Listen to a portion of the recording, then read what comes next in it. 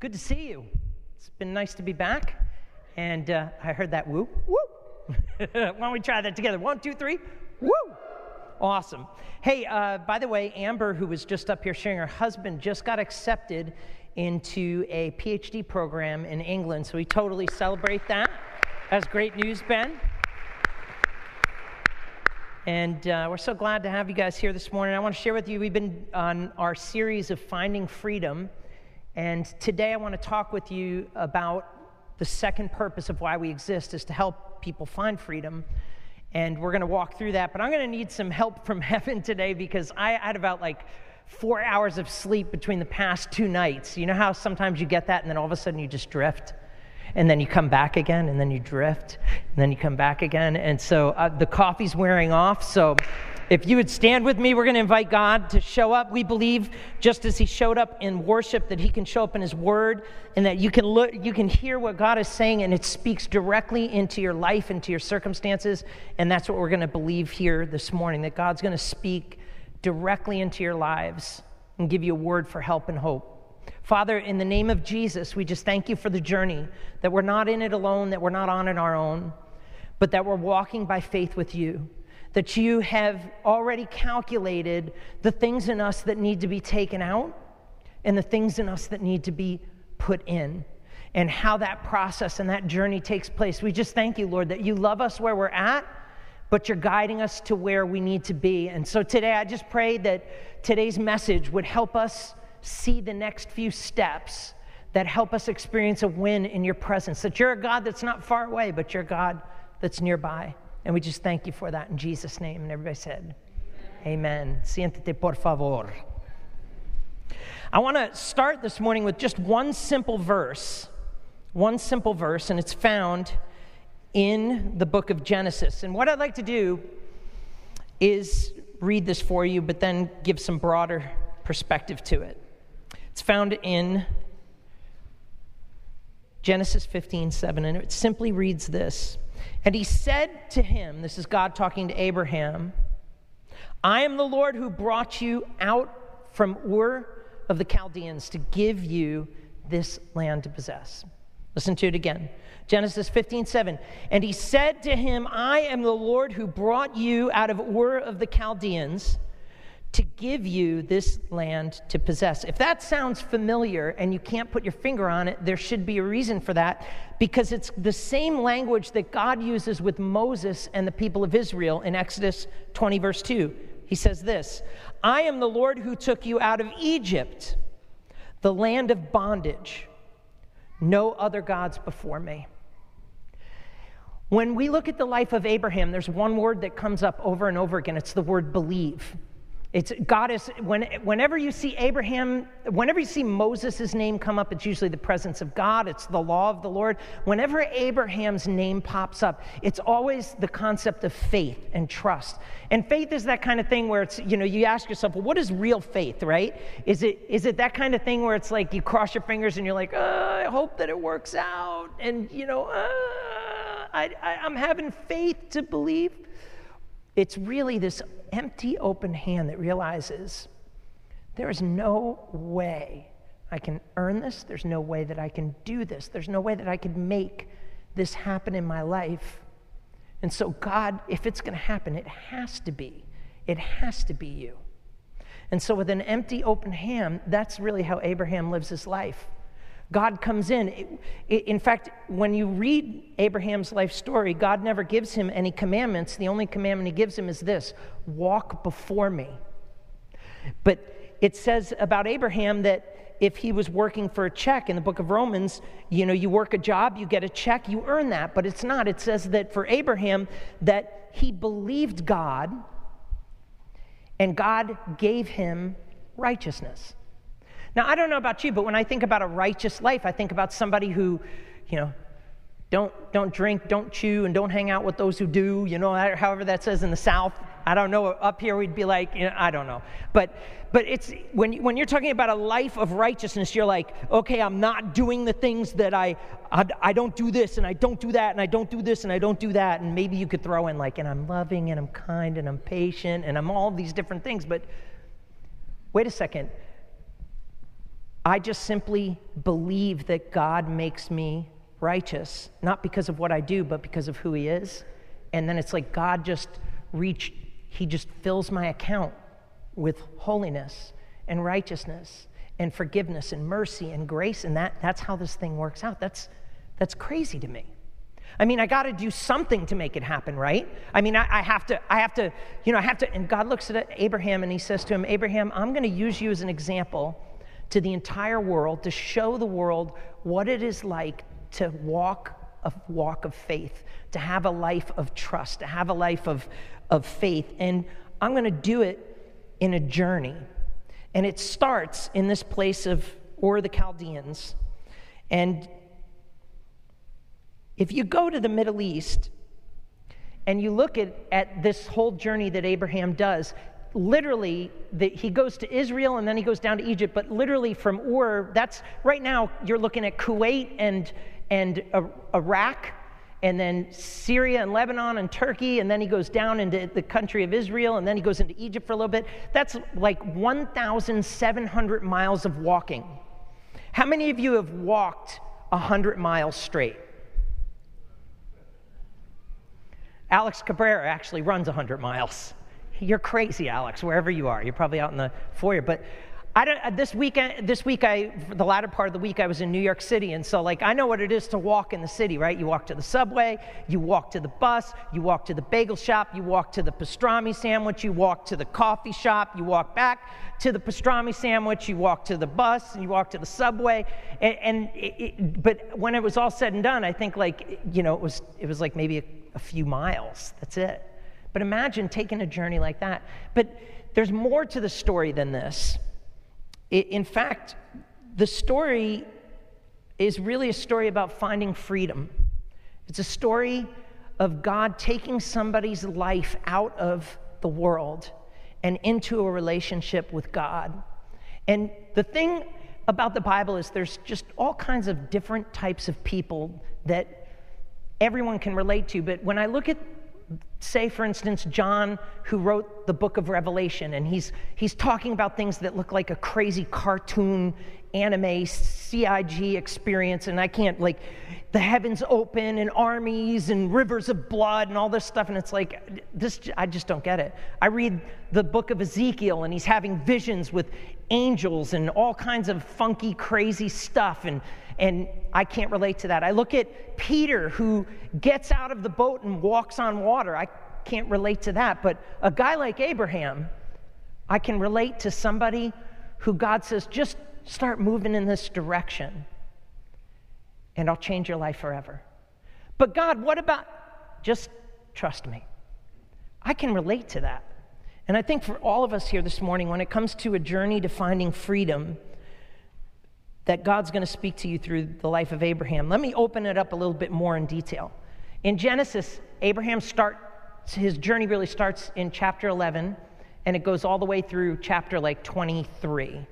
There's more in his life than we have time to talk about, but what I want to do is talk and show you from the life of Abraham how to find freedom to walk by faith and just continue the journey. I remember hearing a quote. I don't remember what boxer said it, but they said that the guy who wins the fight is the one that got up one more time than the other person did. And in this season that we've been going through as a nation, as a world, in a season of uncertainties and growing dangers and threats and powers and sickness and all of this, it's like you just want to just give up. It's like, you know what? I just want to simplify life and just, how many of you have already gone through all of the stuff that Netflix has to offer? How many of you have watched all of the films that you downloaded from iTunes and you've already restocked it and watched those twice, 3 times? This has been such a crazy journey. And I want to get up one more time. A miracle. The person that experiences the miracle life is the person that just gets up in their humanness one more time to give God one more chance. Somebody's here this morning who is down for the 500th or 5,000th time, and you're saying, I just can't deal with it, and you just want to sit there and just kind of twirl your hair and gaze off, and God's saying, get up and keep trusting me. Get up and keep walking in my direction. Get up and keep following me, because you're one last step up from a miracle for your life. Just when you think it's all over, God shows up. And he shows up and begins this really happy-go-lucky, simple story with Abraham, with his father. It says this, Genesis 11:27. Now these are the generations of Terah. This is Abraham's father. Terah fathered Abram, Nahor, and Haran fathered Lot. Haran died in the presence of his father. We're talking about trauma here. Apparently in Abraham's story, his little brother died in the arms of his father. I don't know if he was knifed in the streets. I don't know if he overdosed. I don't know what it was, but I know that in this building here this morning, that would be true of many of us in this place where we've watched death in our own arms and held it as it took its last breath. And said, my goodness, where's God? And Abraham's father was sitting there in the streets of the New York City of that day. It was as alive as would ever be, because at that time it was the peak of civilization. It was the New York City, it was the Tokyo, it was the Hong Kong of their day. It was the Paris of the world at that time. And he's sitting there, and all of a sudden they experience this tragedy, and something happens in Terah. And it says, in the land of his kindred, in Ur of the Chaldeans, Terah took Abram, his son Lot, his son Haran, his grandson, the son of Haran, his grandson, and Sarah, his daughter-in-law, his son Abram's wife, and they went forth together from Ur of the Chaldeans. Listen to this, though. To go, sorry, I didn't change it on you there. To go into the land of Canaan. Where's this guy Terah going to? Canaan. What is Canaan? It's promised land. It's God's will for your life. It's everything good. How many of you have that life in mind, that place, that sweet place where everything falls into place? Your wife hands you the remote control and says, watch as much television as you want, honey. Your children, their rooms are clean. For some reason, Amazon delivers a bunch of packages and your spouse is not married and mad at you. It's acceptable. I have a vision of heaven in my mind, but he catches a glimpse of something, and it says, but when they came to Haran, they settled there. The days of Terah were 205 years, and Terah died in Haran. Now, just looking back here at that journey that he took, he was headed to the Holy Land, but he never got there. He got detoured. He almost made it, but he didn't quite make it. What happened? I don't know, because the Bible really doesn't say. And as much as I'd be tempted to preach that, you know what, he didn't make it, and some of you out there aren't going to make it, and some of you are stuck, and that preach is really, really good. I don't know. I've come to find this, that some of us here, that you are actually living the desires and dreams that your parents had, because God thinks generationally. See, I'll give you an example from my own life. My grandfather always wanted our family to live in the country and to have space and land and all this of their own. And so what he did at 20 is he hopped on a boat and he came over to the United States, slept a few nights under the Brooklyn Bridge, opened up a business, moved his family from Manhattan, out of Manhattan into outside into Westchester County. And then after that, my father took our family from there and we moved to Connecticut. And while we were in Connecticut, he started taking us to church all the time, and we were in the church, and years later, God gets a hold of my life, and I'm off, and I'm preparing for ministry, and my dad turns to me and he says, I always wanted to be a missionary. I always wanted to be a missionary. What? My dad, and my grandfather always wanted us to live outside of the city. My dad did that. So something in this man is saying there's got to be more to this. God, he heads for this place that he hears about called Canaan, but he doesn't quite fully make it. But while Abraham's there in chapter 12, you turn the page and the story continues. And it reads, as soon as his father dies, it says, now the Lord said to Abram, go from your country and your kindred and your father's house to the land that I will show you. And I will make you a great nation, and I will bless you and make your name great, so that you will be a blessing. I will bless those who bless you, and to him who dishonors you, I will curse, and in you all families of the earth will be blessed. I'm going to bless your life. I don't know where you are in the journey, but I do know this, is that no doubt serving God is a journey, and we're all at different phases of it.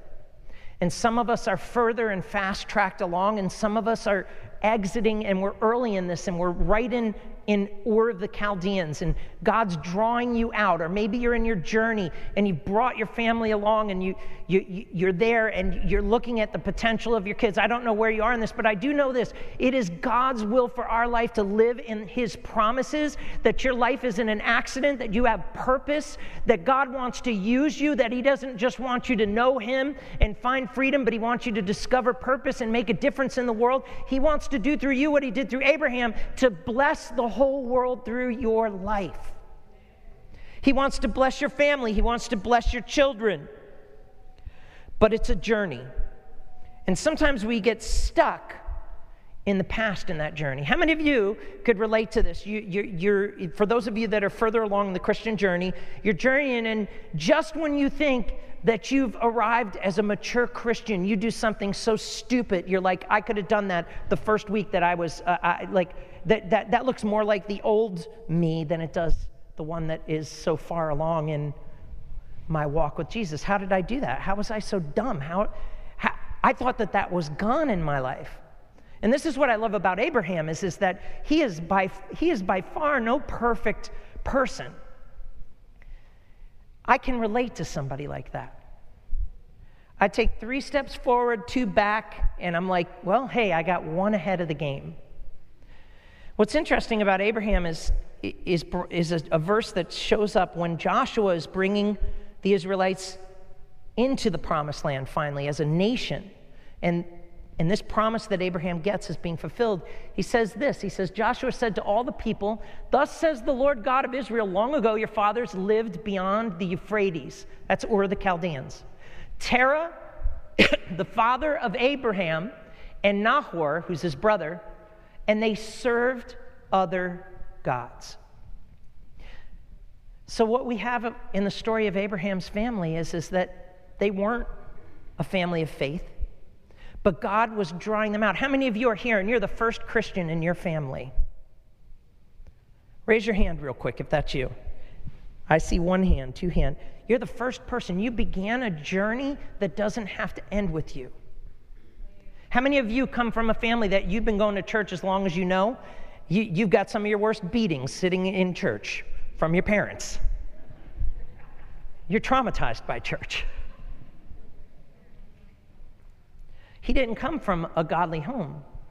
And the Jewish people really love telling stories. There's this one story that's told because they're trying to figure out this verse where it says that Abraham's father and brother were idol worshipers, but Abraham's the father of faith, so they try to clean it up with cute little stories. You know, it's not biblical. It's not, I'm not about to read something that's from the Bible, but they do it in a nice Jewish kind of way about it. And the story basically goes like this, that Abraham's father and brother owned an idol shop. It was a family business. And so the father and brother, Terah and Nahor, had to go out and take care of some stuff. So they turned to Abraham and said, Abraham, we've got to go and get some bagels. And so would you please watch the idol shop while we go? And he's like, all right, Father, I don't want to do it. I don't like these idols, but okay, fine. And so Abraham's sitting in the shop, and he's looking at the idols, and he's sitting there, and time goes by, and his father and his brother come in, and as soon as they walk in, they go, They see that all of the idols are smashed. They're destroyed. There's pottery and clay and concrete and dust, and the place looks like it was just rushed by a riot, except for this one gigantic statue, just one sitting there all by itself. And they go, Abraham, they go, what happens here? My goodness, the story. He goes, well, Father, it's interesting. You see, the big God was jealous, and he said, I am the true God. And so he took all the other idols and he smashed them. And he proved that he's the winner. And he goes, but Abraham, he goes, it's just clay and stone and wood. And Abraham said to his father, aha, aha, aha. That's how Jewish people do the punchline to a joke. Aha. Basically, in other words, Dad, like we say this when we were in the 80s growing up, no duh. No duh. That's the point. I don't know what your background is, but I know what your foreground is. And I know that there's a reason why the rearview mirror is smaller than the windshield, is that God has your life designed to move forward, to better days, to bigger opportunities, to broader places and better things and better moments in your life, but it's still a journey. And you may not be who you ought to. Maybe once in a while you look in the rearview mirror and you see the idol shop of your life. It's so hard to live in this world without getting entangled by it. And it's a complicated thing that Jesus said, be in the world and not of the world. That's a tension to be managed. It's never a problem that's fully solved. But we serve a God who is calling us into promise. And he says it like this, I am the Lord who brought you out of Ur of the Chaldeans to give you this land to possess. God is for you. He wants you to be blessed. He wants you to possess everything that is good for your life if you will just trust him. And while that's the truth, I've come to find out that in a faith journey, it's not sneezing, so I can't say God bless you, but that's the cutest cough. You can cough any time in here. Oh my gosh, so cute. So I've come to find that in my faith journey that although I'd like to think that I am a lot further along than I am, sometimes I just find myself reverting back to that thing that I just need to continue to hand to God in faith. It's said like this, I may not be the person that I ought to be, but thank God I'm not the person I used to be. And I think that when God says to Abraham, I brought you out of Ur of the Chaldeans, that would be in the New Testament and in the time of like David, that's Babylon. And then when you look at Egypt is that place of bondage and slavery. I think that the place of Ur of the Chaldeans is that place where you are thinking that you're free, but you're really enslaved because you're living in the center of the world. And what's amazing is that God pulls Abraham out of the place. If ever there was a place where the message could have gotten out quicker, it was Ur. If there was ever a place where the finances could have rolled in faster, it was Ur. If there was ever a place where you could have gathered together large crowds, it was Ur. But God didn't choose to do that. He pulled him out of all that. And what's amazing in my life is that I've come to see that sometimes the very direction I think God should do it to fast track it, he sometimes pulls us out from the mainstream so that he can help us to listen better to his whisper. And there's some things that were in Ur that had to get taken out of Abraham, and I think that two examples from his life are lies and manipulation. How many of you are manipulative here this morning? Wait, because every head bowed, every eye closed, right? Right? I'm not manipulative. What? You really? Ladies, can I just tell you, guys actually believe it, where you just are all of a sudden sitting there and you're like, hey, what are you doing here? Oh, I was just sitting here. I didn't wait for you. That was better in my head. All right. No lady jokes, dissing, manipulation. I got it, guys. Just learn from my example. Listen to this. Why would this be here?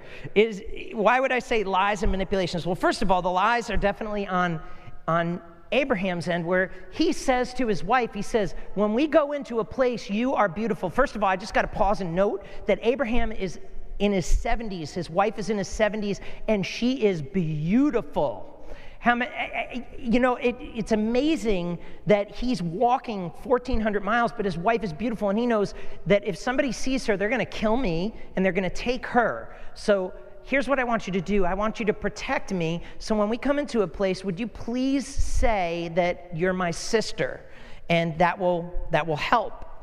And the thing about it is that it's actually half truth. If you read in Genesis 20:12, it says, she indeed is my sister, the daughter of my father, though not the daughter of my mother. She became my wife. So it's a little bit complicated in Abraham's life, but he says to her, like, hey, listen, I want you to lie for me. First of all, can I just say this, men? There should never be a situation where you should ever be asking your wife to take the hit by being deceptive to shield you.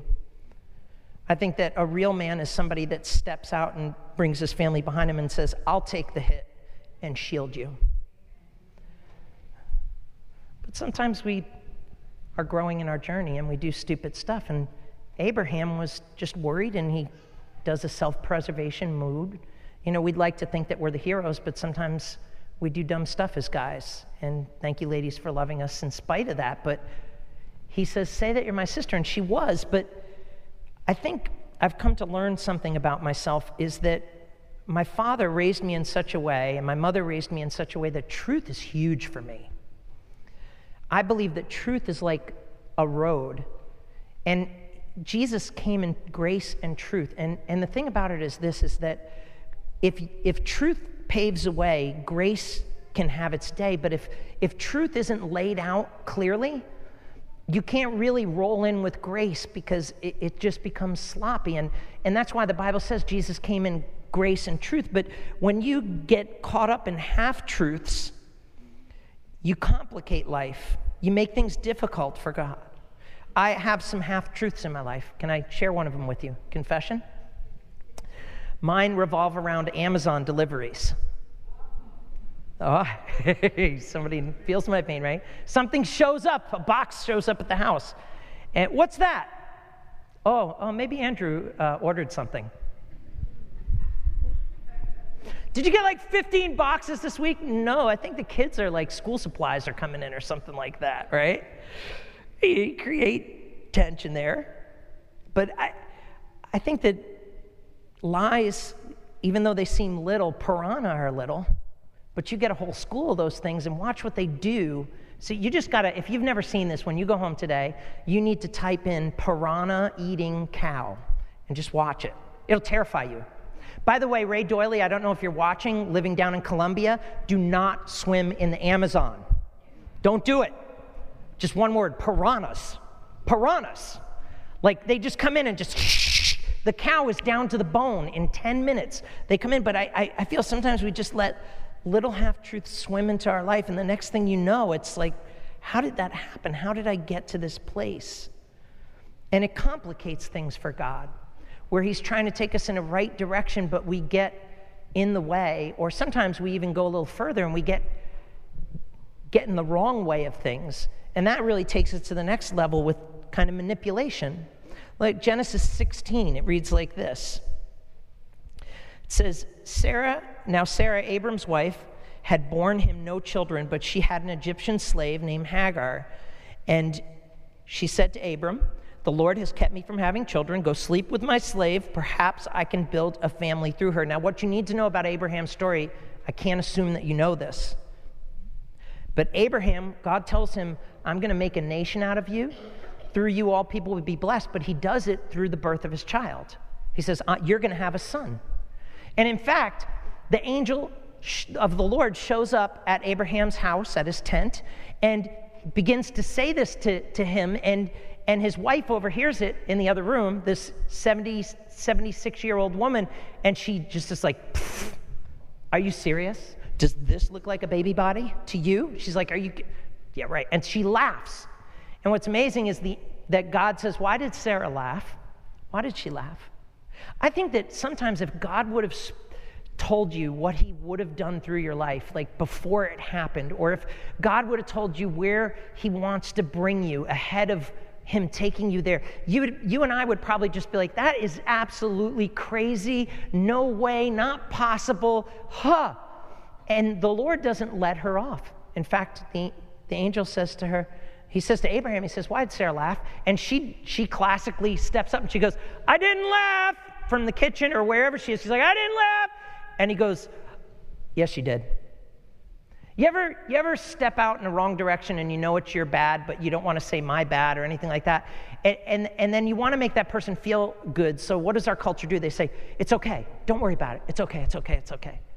But when it comes to truth and it comes to walking with God, God says, no, you laughed. And that's what I really believe. Like, great truth has to pave the way. And then the second that we own our junk, that's where God pulls in with a dump truck of grace all over our life and say, the point is not that you make a mistake. The point is that you learn from it and know that you're dependent on me for gracing it. And as soon as you could live your whole life in the right intention and just moving towards Jesus and saying, God, I want to be like you, falling on your face and saying, Lord, I just can't believe I did that. And he's like, you know what? That's okay. Here's my grace. But when you just ignore truth and rush to grace, you complicate things. But what's worse is when you begin to think that you need to help God in order for him to get done what he needs to get done. That's what manipulation is. And so what does she do? She says to Abraham, Abraham, I know God said you're going to have a child, right? But here's what I know we can do. I know that if you go with her and have a kid, then that's possible. So maybe he'll build it through there. And what does Abraham do? He's like, okay, sure. Typical guy, like, what happens? The woman has a child. His name is Ishmael. And God works him into the plan. There's no such thing as accidental births, just accidental parents. And God says, I'm going to bless him. I'm going to still use this. I'm going to work through this. But it complicates the situation. There's tension. There's problems. I look at my life and I say, how many times have I got in the way of God because I was trying to make his will happen? Or let's say it like this. I was trying to make sure that I got the very best for my life, and instead I brought out a problem because I wasn't supposed to touch it. There's an old fable called the fable of King Midas, and he's given this wish, and so he thinks to himself, what would I want if I could have anything? It would be that whatever I touched turned to gold. Bing, bling, bling, bling. Like everything he touched turned to gold, until one day his daughter, who he adored, ran into his room and jumped into his arms, and there in her arms she turned to gold. And all of a sudden it wasn't valuable anymore. I think sometimes I have the touch of Midas on my life, that I think I know what I need, and I think I know what God wants to do, and I think I know how to bring it about, so that I start touching the will of God, and God's like, would you please stop? Would you please stop trying to do for yourself what I can do for you? Would you please trust me? Would you please allow me to take out of you Ur of Chaldea? Would you allow me to take out of you lies and manipulation? Would you learn to trust me?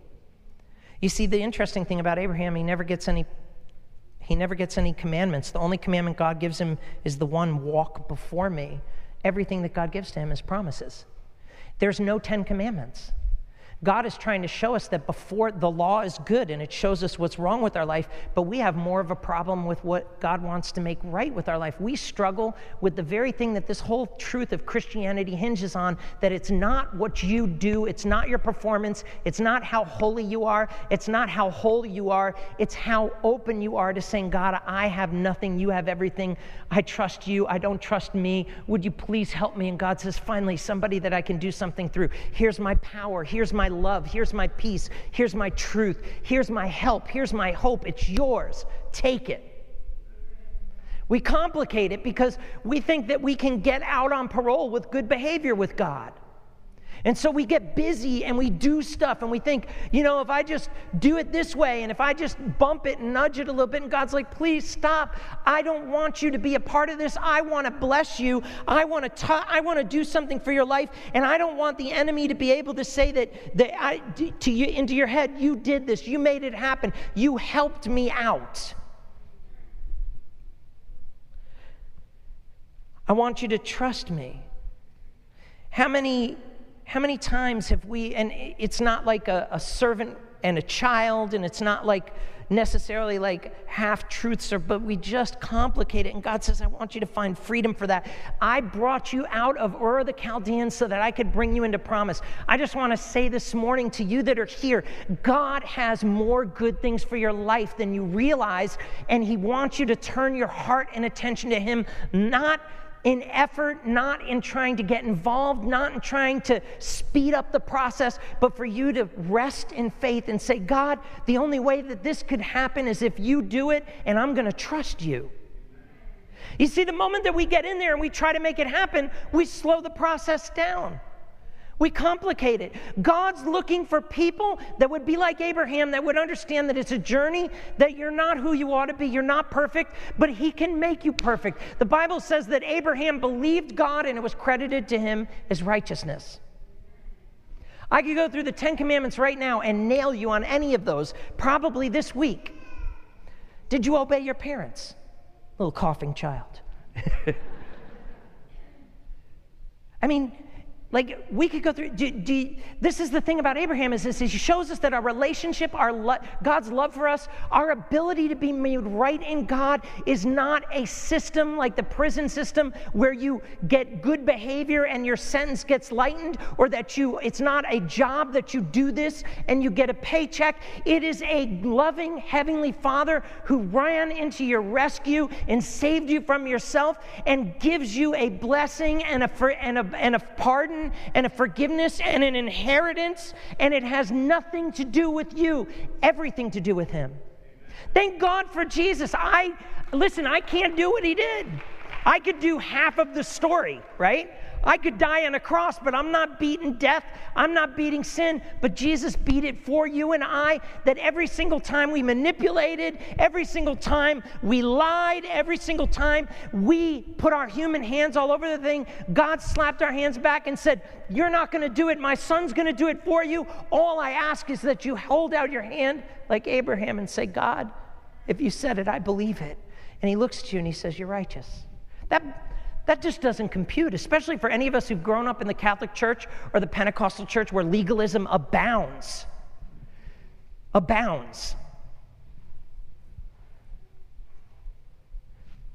Abraham shows us the journey of faith starts with us saying, God doesn't need my help. But then it continues a little further, and sometimes I think two examples that we see here from him are strife and grief. Are other things that He wants to take out of us. And I'm going to wrap this up very quickly. But let me show you what I mean by strife and grief. His nephew Lot, he's raising him like his own son. And it says that Abraham said to Lot, let there be no strife between you and me. Is not the whole land before you? If you take the left, I will go right. And if you take the right, I will go left. And the Bible says that Lot looked at the land and he saw that there wasn't enough room for his sheep and his uncle's sheep. They had to separate because it was creating problems and tensions, right? Small house.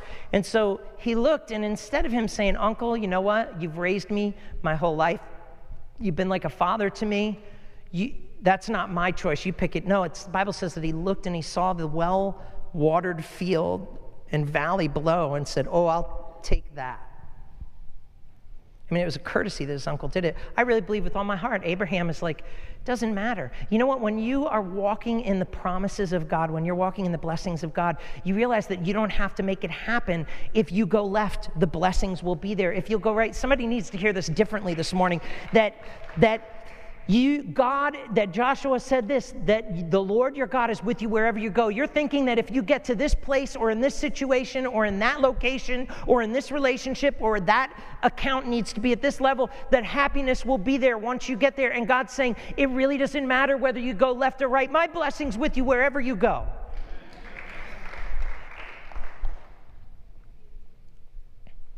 But I appreciate about the lesson here, it's really lessons that Abraham's showing us that his nephew needs to learn, but I appreciate the fact that he says, let there be no strife.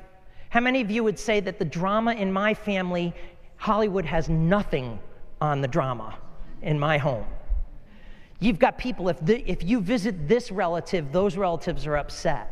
If you try to bring up this subject, it's just, I am so grateful. I have to say this.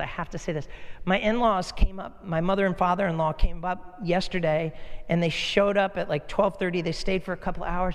They are the lowest drama people in the universe. I can't even tell you. Like, for some of you, I know your situations are complex. I'll pray for you. But don't pray for me when it comes to family drama. Like, when it comes to like extended family, it's all good. Like, it's all good. You know, don't get me wrong. We go through things with our family like you do. But I love the fact that Abraham minimized strife. Some of us need to hear this morning. Stop creating so much drama. Stop it. Would you just stop it? This is family. This is taking along everyone that there's enough of God and God's blessings that we can all have the very best from him. It's just fear that makes us sometimes do those things. And God just looks at his nephew and he says, nephew, let there be no strife with us. It's all good. You pick. I'm not worried about it. When you're blessed, you don't worry about those things. When you're in God's promise, when you're in that space of knowing it's not a physical location. I think some of us have the problem that we have relocation disease, that we think that if we pack up and we go here, that it's going to change everything, but you're going to carry all your issues with you and unpack them in that new location, and you're going to be the same there that you were here. I remember when a friend of mine was trying to get onto the mission field to go to Haiti, they were interviewing this couple for that, and they said, so what are you doing right now with your life? And they said, what does that matter? And he said, everything. He said, because what you're doing here is what you'll do there. And I think it's the truth, the same with me. The passes that I give myself, the things that God says, you got to work on that, like change that drama, like put an end to that. But you see greed rise up in Lot, and he says, oh, I'll take that. I want that. And I think life is just too short. If there's anything that I feel like my wife and her family has put in my heart, it's that classic, the grass is always greener on the other side. And to be content. Just to be content. It's okay to be content. That's not complacent. I love how one person said that the grass is always greener on the other side of the fence. You can be sure there's a higher water bill. I love how Carol Burnett said it. She was a comedian in the 70s. She said, the grass is always greener on the other side of the fence because the septic tank's leaking. You just don't know it until you're in that, standing there. But I don't know who said this. So this one is really classic. The grass is always greener where you water it. What if you stopped making God's place of perfect promise for your life when this happens and that happens and when I get here and do that? What if you just started watering where you are? And then all of a sudden you'd realize actually yours is the lawn that everybody's peeking over their fence at, looking at. It's okay.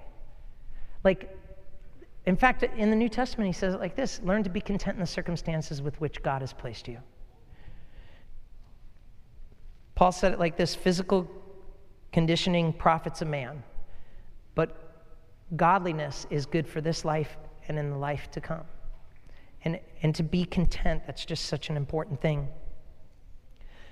We're on a journey. And the Bible says that after these things, the word of the Lord came to Abraham, and he said to him, Abraham, do not fear. I am your shield and your great reward. This is a beautiful truth. It's really found in that phrase, after these things. After these things. I realize as I'm talking about this, there are a couple of you in transition thinking about moving. Can I just say I'm not preaching at you right now? I just realized sometimes you prepare a message, and sometimes if you read that wrong, like I'm not sending messages out to you. But do you see the truth of what I'm talking about? Like, oh, if I just get here and I just do that like everything's going to change. And it's like, no, just, it's okay. But sometimes we have to physically move, right? I mean, Abraham did that too.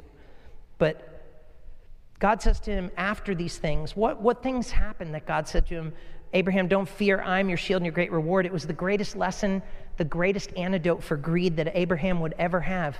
His nephew Lot settles into the valley. It turns out that the name of his road was Sodom Lane, and it was adjacent to Gomorrah Avenue.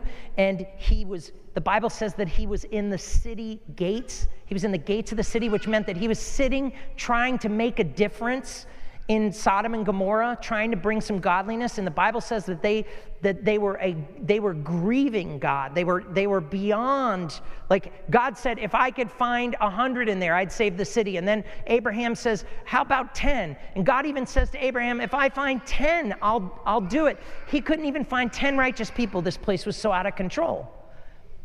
And so we know that story. But here's what happens. At one point, while Lot is down there trying to make a difference, an army comes in and kidnaps his nephew. Abraham gets word. He says, hey, your nephew, who you let him take that nice property? Well, an army just came in. They just killed everybody. Rumor has it that he's still alive, but they're taking them up north, and you may never see him again. He's getting trafficked. He's getting grabbed. You have a window here, and if you don't take it, Abraham turns around. He says, give me 250 men. Get over here. Strap your swords. They run the distance of New Jersey overnight, and then they come right into the army against all these odds that are so ridiculous. They're outnumbered 10-1. They're swinging, they're fighting. They just ran all this distance, and by a miracle, he saves his nephew. This is his nephew, his brother's son, who was entrusted to him, his brother who died back in the city. There was this deep connection. He said, I can't let them take, he's the last memory of my brother. I can't let this happen. This can't take place. And he just does it. And now he's done. And after these things, they gather up everything. There's a gigantic amount of wealth that the army took from the city. And the mayor of Sodom comes up to him and says, hey, Abraham, here's your cut. Thanks for saving us. And Abraham looks at him and he says, I won't take even a shoelace for my sandal from you, because you're never going to be able to look at me and say that I made Abraham great. God is going to do that. I won't take anything from you. You don't have to make a deal with the devil. You don't have to make a deal with, you don't have to, listen, when in this life journey, one of the things that Babylon is condemned for in the book of Revelation, one of the things that the Chaldeans were condemned for was that they were the commerce center of the world. The Bible says that when it was judged, the merchants of the world wept. Why? Because they fattened their bellies and they filled their pockets with wealth at the cost of other men's souls. You don't have to be corrupt in your business dealings. You don't have to cut corners. You don't have to tell half-truths. You don't have to do any of those things to help God's blessing in your life. God can bless you. He can help you to be content with what you have. You can learn to walk straight in a crooked world. God can help you do that.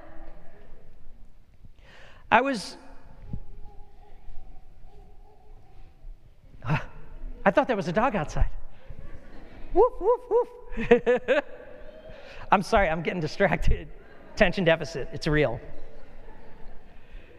I remember when we were newly married and we were just like, I can't even afford renting, let alone a mortgage. And we were looking for a house, and at that time, my goodness, if I had somewhere to go, I'd sell my house today, right? Like, it's so inflated. The market's so inflated. It's always a good time to buy a house as long as it's a good deal. Here's a practical tip for you. Always look at what the tax assessed value is. And if it's way over that, don't do it. Don't do it. We were like, we need a miracle home. And I remember we looked at one house that had experienced a traumatic fire, and it was going for $200,000. And we were like, we could fix this up. I mean, there was nothing in the state of Rhode Island under $200,000 at that time. And we were looking at a burnt out house. And I remember my wife was just like, we need a miracle house, like $75,000 house. And one of the ladies in our church was a real estate agent, and she came up and she was like, so I hear you guys are looking for a house. She's like, it's been so discouraging. She's like, I know, the market's like crazy. And she goes, you know what? We just need a miracle house. I had friends that were buying houses for $250,000, $300,000 at that time, and that was a lot at that time.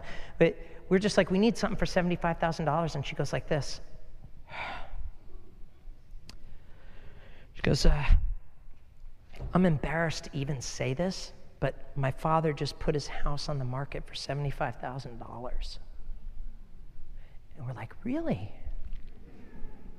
We call it my father-in-law because he's just a great renovator, and we say, Dad, like, we've got this house, it's $75,000, and we're just wondering, should we do it? He says, does it have a roof? Yes. Does it have a boiler? Yes. He said, there's nothing in the state under $200,000. Put in your bid immediately. There were people walking up with cash offers way above that, suitcases with, briefcases with cash, like, all right, here we go. We'll just kick a little extra here. Just make sure we get the house. And the guy he kept saying to his daughter, he said, where are those kids? He goes, where are those kids? He goes, I like those kids. Tell those guys to take their cash and get out of here. I want those kids to get this house. How much can they afford? $75,000. That's theirs. And we got a house for $75,000. Like, what a miracle. The problem is that we should have had it paid off in a year, but we made such little amount of money at that time. It was a miracle house, but we sustained it. We were able to do it. What am I trying to tell you? I'm trying to tell you that when it comes to the blessing of God, you don't have to make it happen. God will make it happen for you. And he's still in the business of doing miracles, whether you're looking for a house, you're looking for reconciliation, whatever it is that you're looking for, God wants to bless you, and he wants your life to walk in a journey with him. And sometimes he has to get out manipulation, and he has to get out deception. Sometimes he needs to work on our greed. Sometimes he needs to work on our strife. But if you'll just keep walking with him, walking before him, you'll find yourself sooner or later walking in this thing called the promise of God, where you'll watch God's blessings chase you. You don't have to chase it. God, listen, I think when we get in eternity, we're going to look back and realize God was so much bigger than we thought he was. He was so much more able, but we didn't walk in faith and we didn't trust him. And we missed so many opportunities because we thought we had to hold back when God was saying, let go. We thought that we needed to stand still when Jesus was saying, step up. We thought we had to move back when God was saying, move forward in faith. Trust God.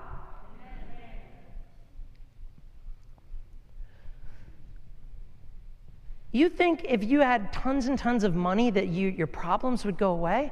Anybody that I know who has had lots of money would say that there is, you know what more money or anything bigger means? More stress, more management.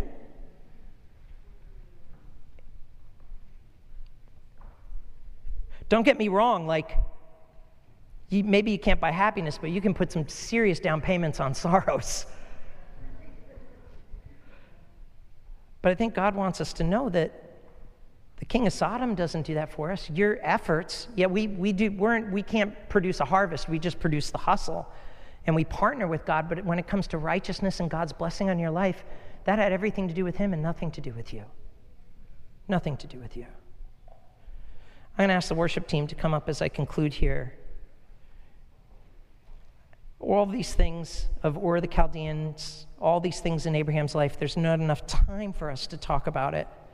But I can give you one action step you can leave here today with that will change your life if you tap into this sooner than later, is that you would learn to build an altar. Genesis 12:8. So there he built an altar to the Lord, and he worshiped him there. Genesis 12:7. says the same thing. Genesis 13:4 says the same thing. Genesis 13:18 says the same thing. Genesis 22:9 says the same thing. Here's the thing that Abraham did over and over and over again. Did he make mistakes? Yes. Did he have things in his life that God needed to get out? Yes. Did he sometimes insert himself in the situation or try to shield it with half-truths? Yes, absolutely. I can't relate to John being the one that is close to Jesus and laying on his chest.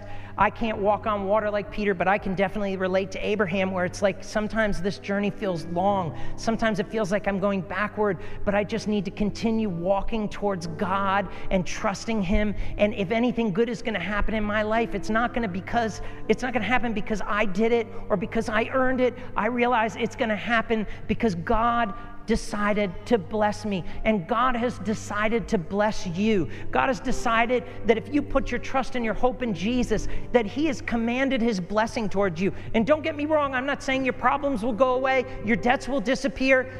I'm not preaching a prosperity gospel. I'm preaching a gospel of blessing in the face of sorrow. I'm preaching a gospel, the gospel according to Jesus Christ in the life of Abraham, that says, I may not be who I ought to be, but I'm not who I used to be. I may not be where I was, and I may not be where I'm going, but I'm taking those steps and I'm walking in the goodness of God. And the way he did that was one simple thing. He built an altar. I'm really good at praying on my own, but I'm realizing more and more with my family, I need to build an altar. I realize that when I get into the promised land and I enter in my destination, that there are new problems waiting for me. And like Abraham, when he arrived in the Holy Land, he realized he needed to build an altar. Building altars are not easy. They're heavy. They cause you to sweat. You get dirty. They're work. In fact, the very word that's used for altar is actually the place of sacrifice, the mizbach. The definition of an altar is not the place where you come to get. It's actually the place where you come to give to God. What do you give Him? Sacrifices of praise. God, this is the most painful experience I'm going through, but I just want you to know that you are good even when life isn't. I don't blame you. I love you. How many people are out there shaking their fist? If that's what being a Christian is, if that's what you're about, I want nothing to do with you. And they've been gone from church, your life, for a long time because they blame the wrong things. Oh God, that's a sacrifice of praise. Those critical moments where you're driving in your car, you're in your office, you're wherever, you can build an altar anywhere. That's what Abraham did. He built an altar. He sacrificed. I love how one of my mentors said it like this once. He said, Paul, sacrifice is not sacrifice unless it's sacrificial. You see, many of you here, you've been coming to church for a very long time, but the wonder of Jesus is gone. You're like, I just don't feel God's presence like I used to. I just don't. And God's saying, do you have a life of altars? He said, God said, I never left you. I was still waiting at the altar. It's actually you I haven't seen. And here's the beautiful thing of that. God doesn't flip His narrative against us and says, well, now I'm going to punish you. No, that's not who He is. He's still there. I'm watching your back. I'm caring for you. And in the moment when everything came to its perfect place, my question for you is this: do you have what Abraham had, the kind of faith he had? When God said, you know that son that I promised you? Yes. You know that miracle that I did for you? Yes. You know that thing that was so impossible your wife laughed at, and it's right there next to you? Yes, my son, Isaac, thank you for my son. Sacrifice him. What? Yeah, Abraham, if you really love me, sacrifice him. And Abraham reached out his hand and he took the knife to slaughter his son. And God said, Abraham, Abraham, here I am, God. He said to him, do not lay a hand on the boy or do anything to him, for now I know that you fear God, and seeing you have not withheld your son, your only son, from me. You know, sometimes the very blessings that God brings into our life can be the very idols of Ur. And sometimes God has to make sure that our possessions don't possess us, our blessings don't curse us. He needs to be not number one, because if you have a number one, he's a number two, there's a number three, there's a number four. What God wants to be is everything in your life. And some of you, I really feel impressed of God to say this to you. It's been a long time since you've felt that flood of God's love, the flood of his presence? There was a time in your life where you would pray and God's glory would fill the room. And you're like, I wonder if that's just what, happens when you're a new Christian and God gives you incentives. Yeah, that's part of it. But I think God's still waiting at Bethel at the altar. In fact, Abraham, it says that he sets up an altar at one place, Hebron, and he goes out into Egypt, and then he comes back to the same altar, and he re-engages God again right there. But you know what's interesting? Wherever he went, he built an altar. God wants to be everything in our life. He wants to, I believe with all my heart, some of us here, we're gonna sing the song one more time that we were singing at the end. And as we do this, I believe that God is giving us an invitation to return to his altar. Oh, this is a space to come and go. And I believe sometimes we need to put feet to our faith. I believe that God is here for many of you. But for some of you, it's been so long. And you're asking yourself, did I miss it? God, did I do something wrong? I think he'd say to you, no, not at all. Just come back to my altar. Live a life of sacrifice. Don't hedge your bets and fix your comforts. Trust me. Follow those impulses that God gives you. Maybe I should talk to that person. Maybe I should help that person. Maybe I should bless that person. Imagine if we started acting. If you want to be impulsive, that's a great thing to be impulsive with is godliness and holiness. It's not just what we stop and work out of our life, it's what we start working into it, that altar, that sacrifice. What's your Haran? Where did you come from? What's your Ur? I know who the promise giver is. It's not the land that's blessed, it's the God that does the blessing. He wants to bless your life. As we sing this, I invite you to find a place with God, whether it's in your seat or it's up here. What I really invite you to do is not just sing a song, but to engage God on this. Say, God, I'm going to live a life of sacrifice. I'm going to build an altar. I'm going to walk before you. And I'm not going to do it perfect, but I'm going to do it with you. I want your blessings. God, I pray right now you would command your blessing over your people. I pray right now, Father, that they would be the head and not the tail. I pray, oh God, that you would multiply their joys, divide their sorrows. I ask, oh God, that we not take favors from the mayor of Sodom, that we do not try to help you accomplish it. Lord, give us patience. Give us contentment. But Lord, most of all, give us you. And Lord, to do that, today here, we give you us. We give you ourselves. That's what this is, Lord. We return to the altar. All our life, you've been faithful. You've been so good. And we just thank you for that. In Jesus' name, let's do it.